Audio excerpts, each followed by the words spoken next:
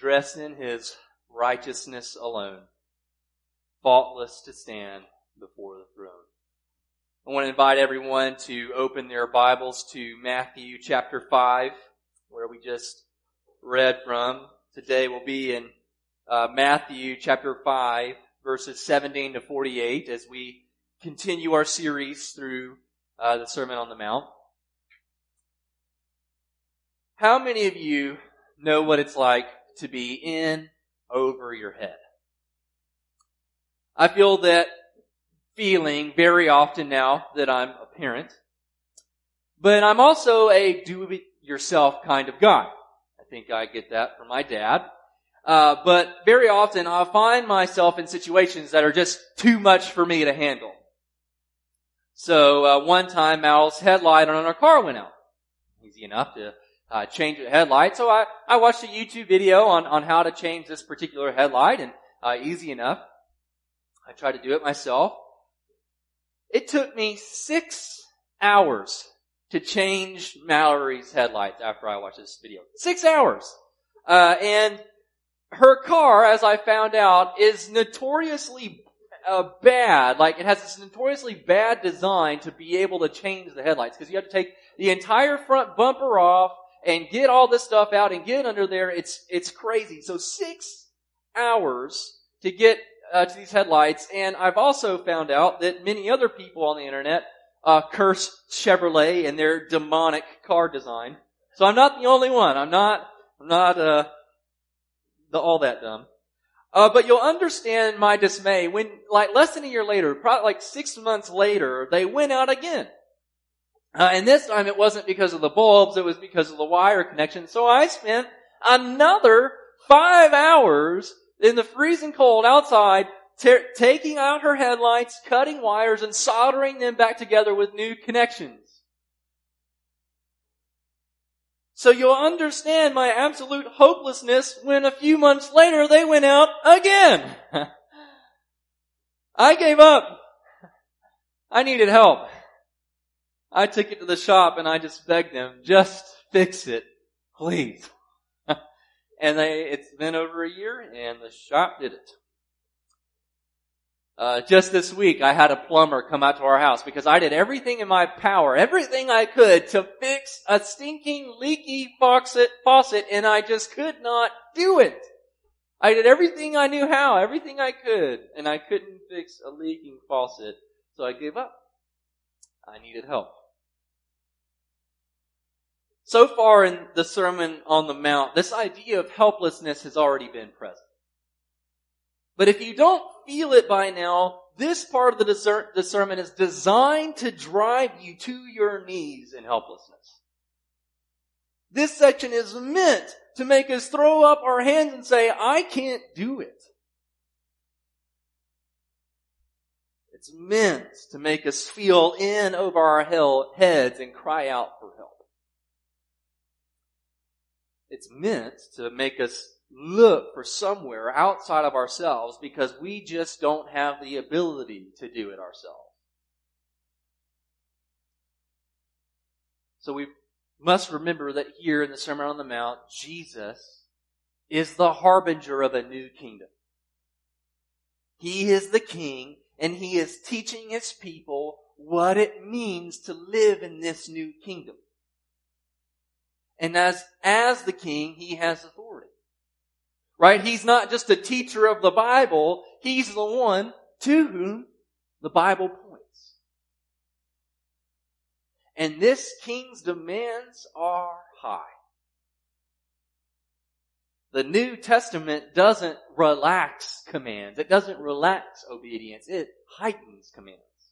It heightens obedience. Yes, His demands are high, but His grace is higher. His demands are high, but His grace is higher. So what I've done today is I've boiled this section down to 3 words. 3 words.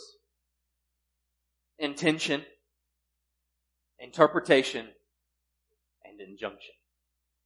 Intention, interpretation, and injunction. And with these 3 words, what I hope to do is give us a clearer picture of this king, a clearer picture of His demands, and a clearer picture of His grace.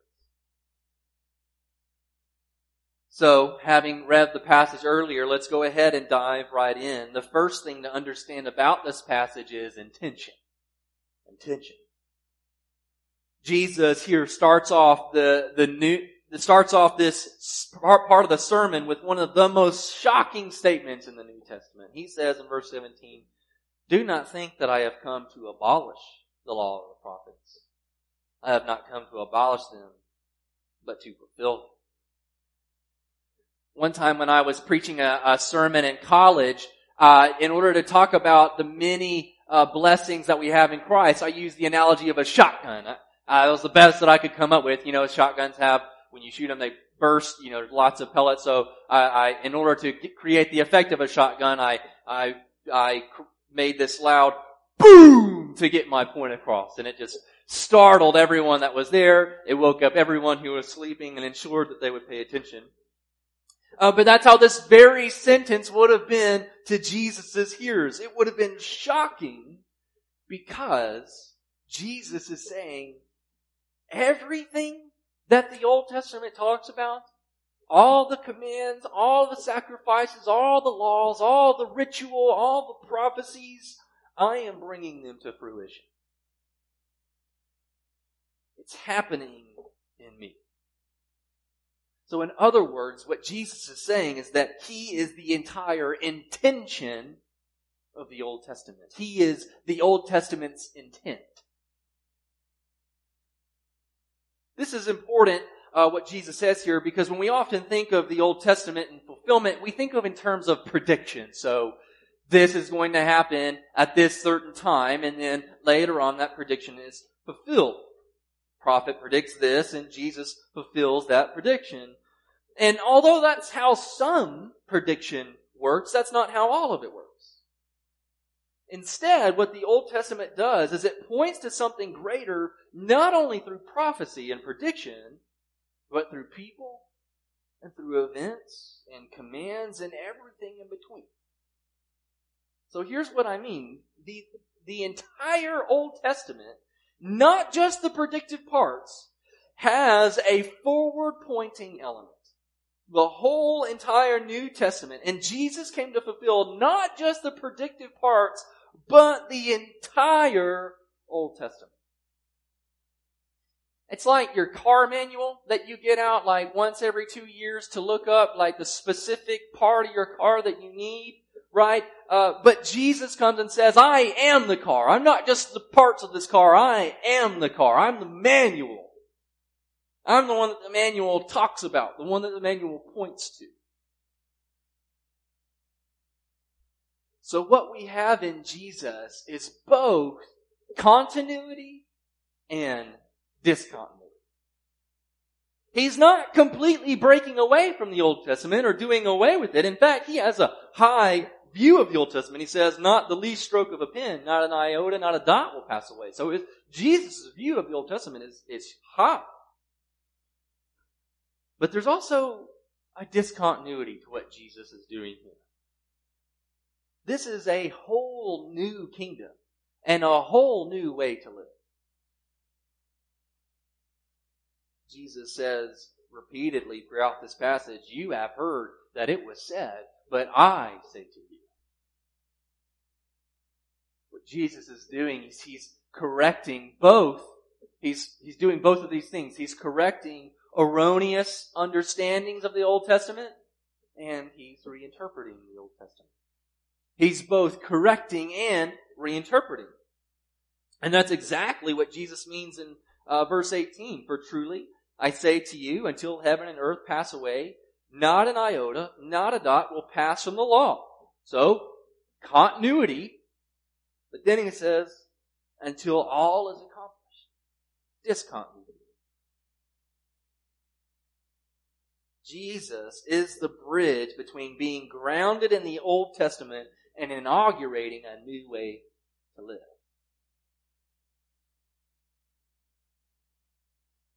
And so from here, though, Jesus moves from talking about the law and the prophets or the Old Testament to talking about the kingdom in verse 19. Therefore, whoever relaxes one of the least of these commandments and teaches others to do the same will be called least in the kingdom of heaven. But whoever does them and teaches them will be called great in the kingdom of heaven. So the commands that Jesus is talking about here are not, actually doesn't have in mind the Old Testament commands. He has in mind these new kingdom commands, and he is referring to the commands that he's already given, that we've seen in the Sermon on the Mount, and also the commands that he still has yet to give. So what this means is that we are not only seeing the fulfillment of Old Testament Scripture, but its only authoritative teacher.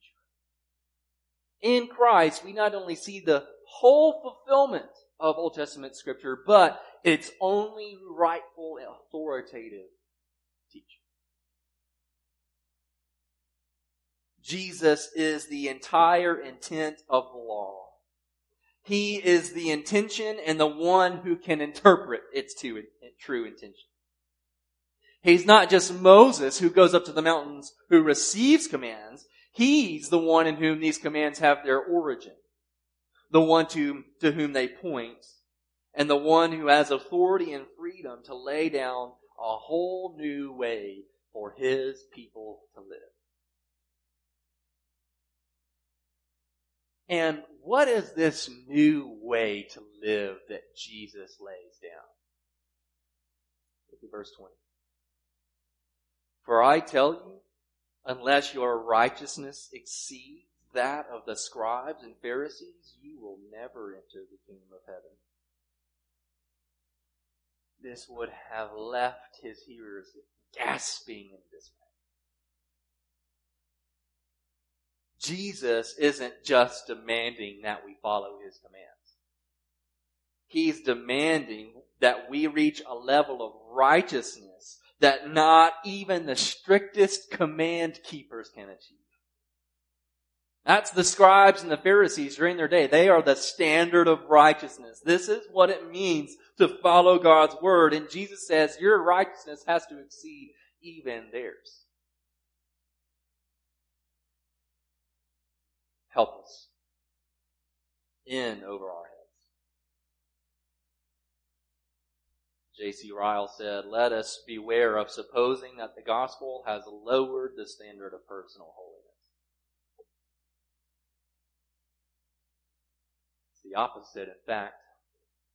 The demands that the New Testament that Jesus places on us are higher. The commands are intensified. Which leads us to our next point, interpretation. Interpretation. Jesus is the authoritative interpreter of the Old Testament and its commands. And his interpretation is a whole new way to live. And so this whole new way to live, though, is all encompassing. Right? Jesus here in this, what we're about to dive into, he doesn't move in a particular order, right? He doesn't select these things because it's not like he didn't mean to address other things. So we can't think that these are the only areas Jesus was concerned about, but at the same time, I think we will see that by teaching on these areas, it's sufficient for us to see just how high his standard is. So the first thing that Jesus starts with is anger. He says, you have heard that it was said to those of old, you shall not murder, and whoever murders will be liable to judgment. But I say to you that everyone who is angry with his brother will be liable to judgment. I often think of the rich young ruler here.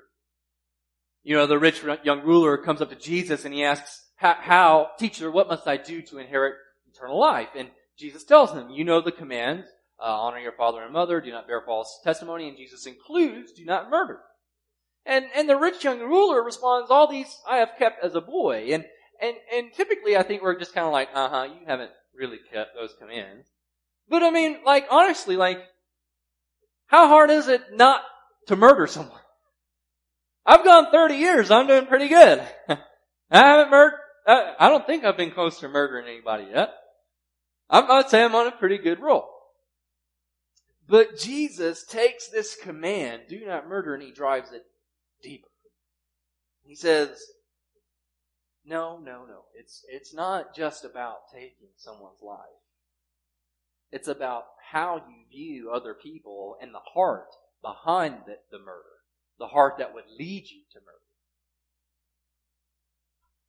Now, before we go on, this doesn't mean that there's no place for anger, right? So we've talked about anger before, and it would be wrong not to be angry at sin and injustice in the world. But the reason that the New Testament always cautions us against anger is because too often our anger is sinful. So, we only get angry when it's a personal affront or insult to us or to our views.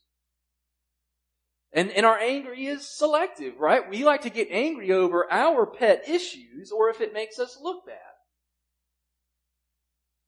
But what we also must recognize is even when our anger is as righteous as it can get, it's still tainted with sin. Right? Even in our most righteous moments of anger, it's still tainted with sin. And so that's why the New Testament so often wants to restrict our anger, because what lurks in our heart isn't so much anger, but murder. D.A. Carson said that Jesus, by his own authority, insists that the judgment thought to be reserved for the actual murderer, in reality hangs over the wrathful, the spiteful, and the contemptuous. It was anger that led to the first murder when Cain killed Abel. And it's the same kind of anger that lurks within us. The same anger that causes us to vilify or assassinate someone's character or their reputation. It's anger that causes us to put down others for the sake of winning an argument or being right. And the crazy thing is about what Jesus shows us here is that if there were no restrictions on our sin, if there were no consequences for our sin, each and every one of us would act on our anger to murder our neighbor. That's what he's getting at. This anger that you have is no different than what drove Cain to kill Abel. Cain just acted on it differently.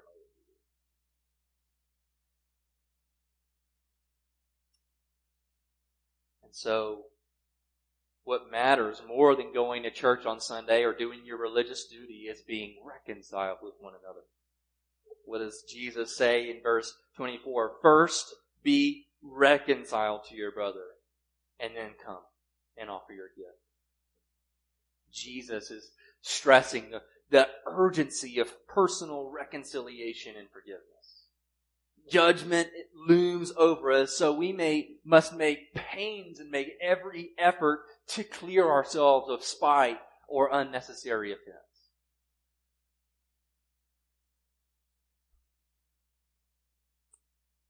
Jesus continues. Let's look at verse 27. You have heard that it was said, you shall not commit adultery. But I say to you that everyone who looks at a woman with lustful intent has already committed adultery with her in his heart.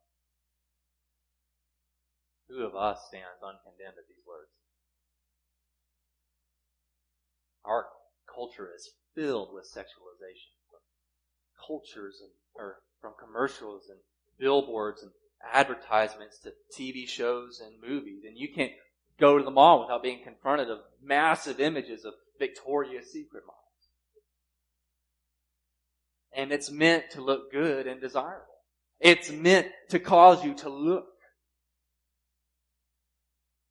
Which one of us has not already committed adultery in our hearts?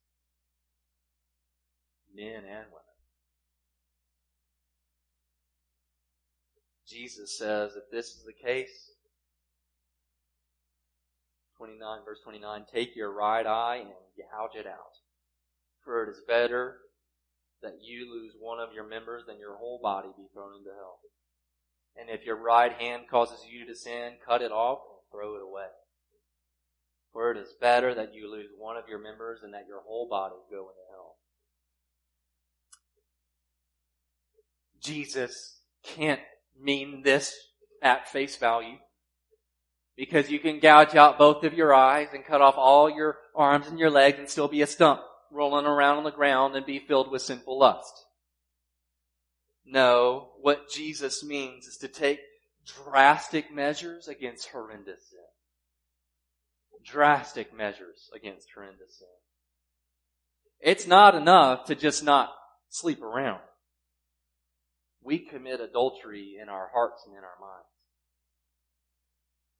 So we can't coddle sin or flirt with it or steal looks or glance every now and then. We can't give it a home or it will become our master. John Owen, kill sin or it will be killing. Jesus naturally follows adultery with divorce. He said, it was also said, whoever divorces his wife, let him give her a certificate of divorce. But I say to you that everyone who divorces his wife, except on the ground of sexual immorality, makes her commit adultery. And whoever marries a divorced woman commits adultery. Again, even in our own culture, Jesus' words here are radical. He means what he says. This is a high view of marriage. D.A. Carson said it best. He said, in God's Word, marriage and love are for the tough-minded. Marriage is commitment, and far from backing out when the going gets rough, marriage partners are to sort out their difficulties in the light of Scripture.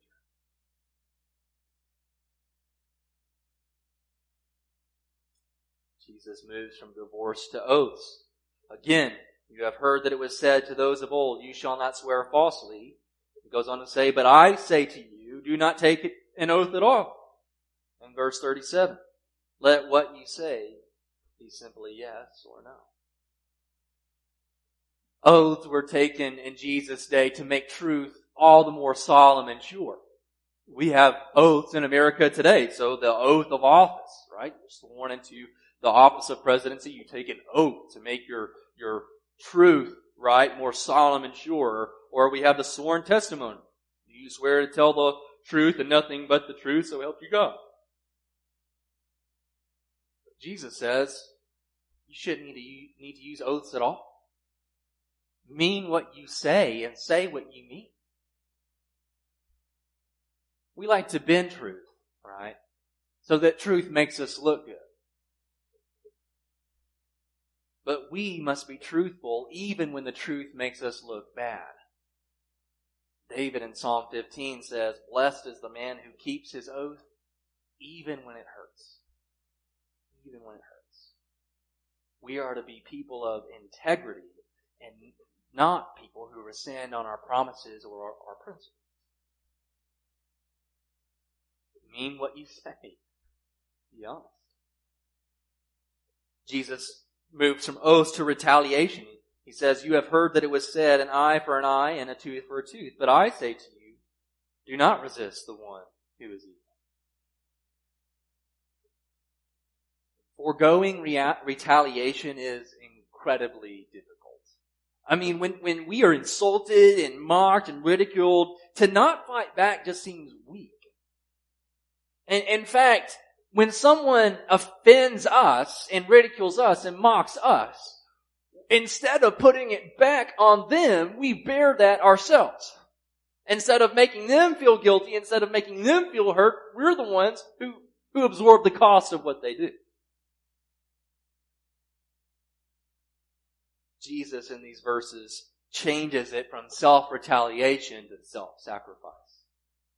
And honestly, in these verses through retaliation, there's a lot that I wish I could get into because, for instance, in verse 42, Jesus says, give to the one who begs from you and do not refuse the one who would borrow from you.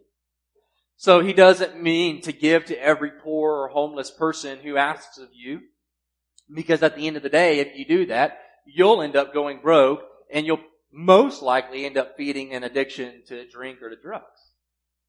In fact, some people who do this are good at spotting the tenderhearted and take advantage of them. They know that they're sensitive and are going to take advantage of that to ask for money. I've certainly been there. But what we can say about these verses today is that what Jesus is zeroing in on is that we cannot ask the question, what's in it for me? In Christ, we have no more rights. We do not have the right to retaliate. Jesus takes away our right to retaliate.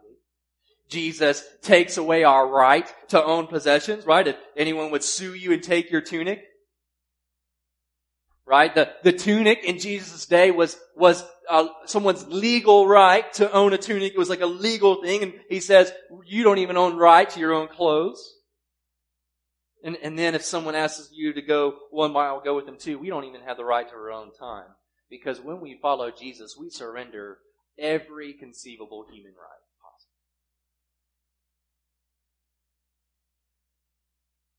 We don't even have the right to hate our enemies. Jesus says in verse 43, you have heard that it was said, you shall love your neighbor and hate your enemy. But I say to you, love your enemies. Pray for those who persecute you. How many of us can say that we truly love our enemies? That we have compassion for them? That we truly want to bless them. That we want their welfare and their well-being at our own expense.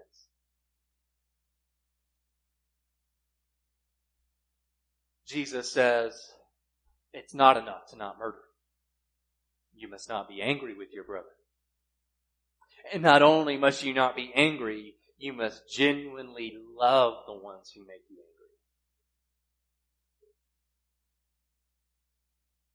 The distinct mark of followers of Christ is love. People will know that you are my followers by your love for one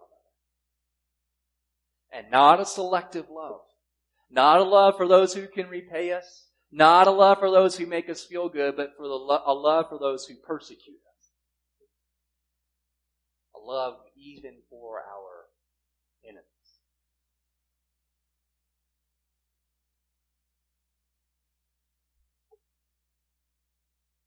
What Jesus does is he takes the law and the commands and he places them squarely on the heart.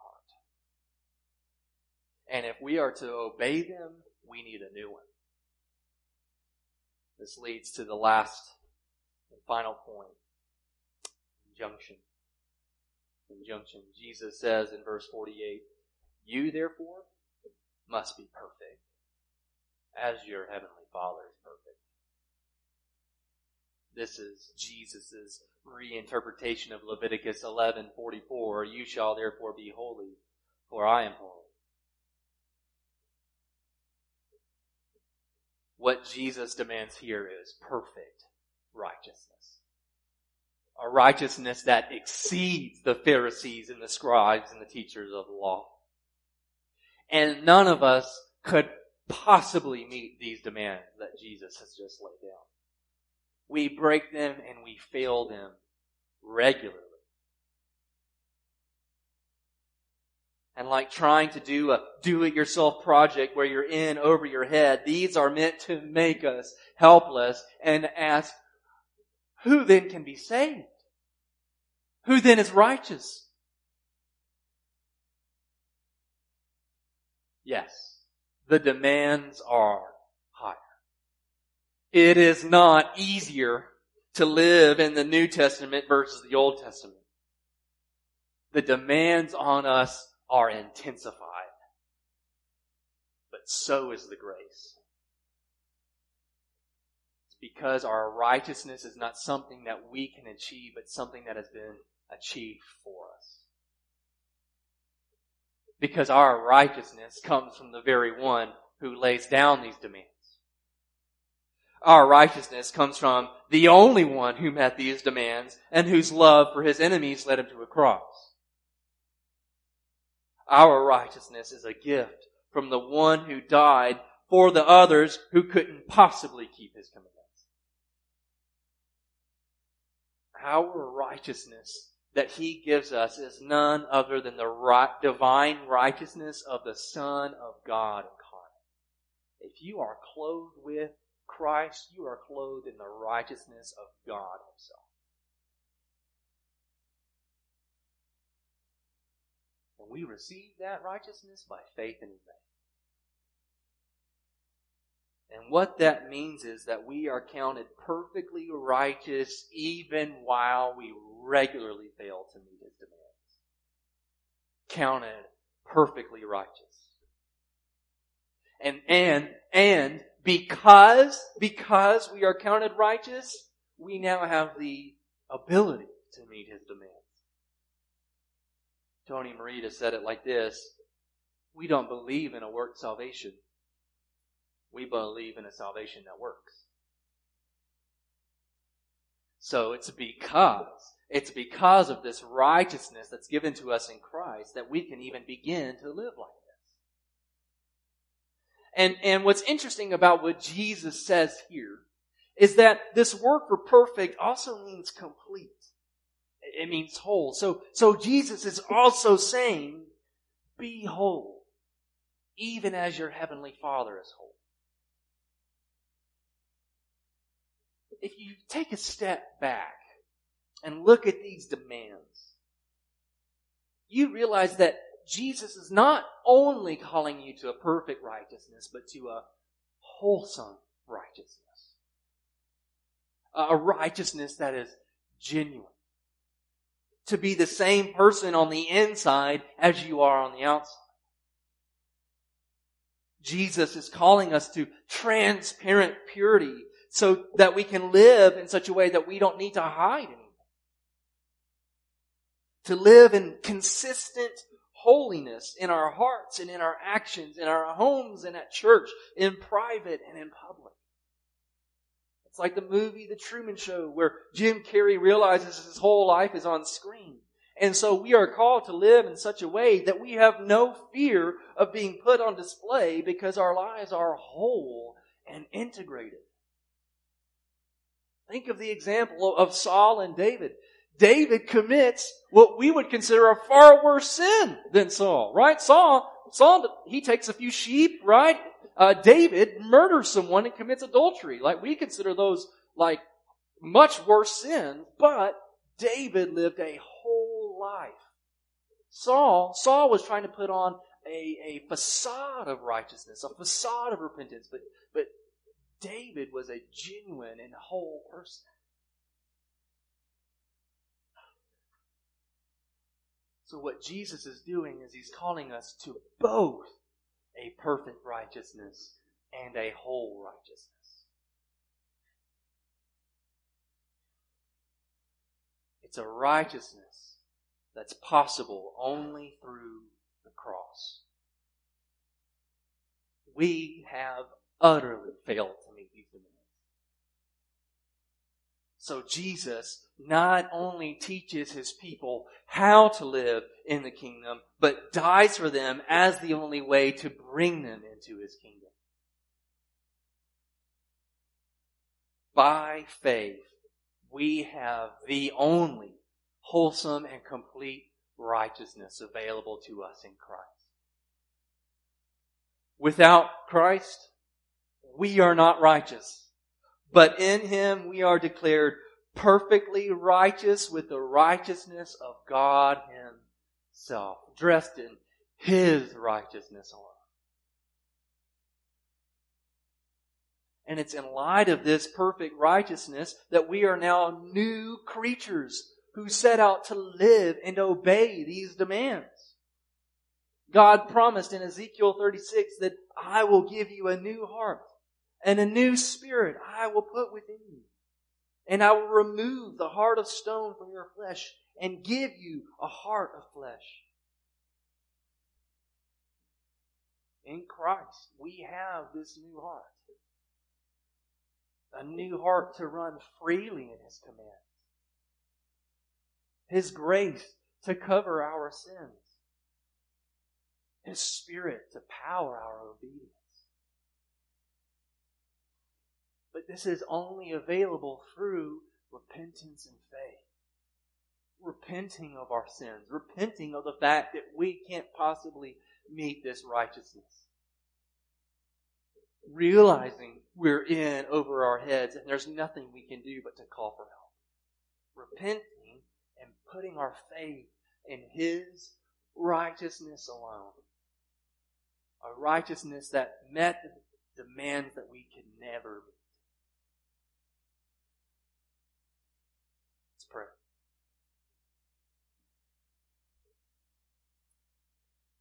Lord Jesus, You are the great King and the great Teacher who teaches His people a new way to live that is impossible for us.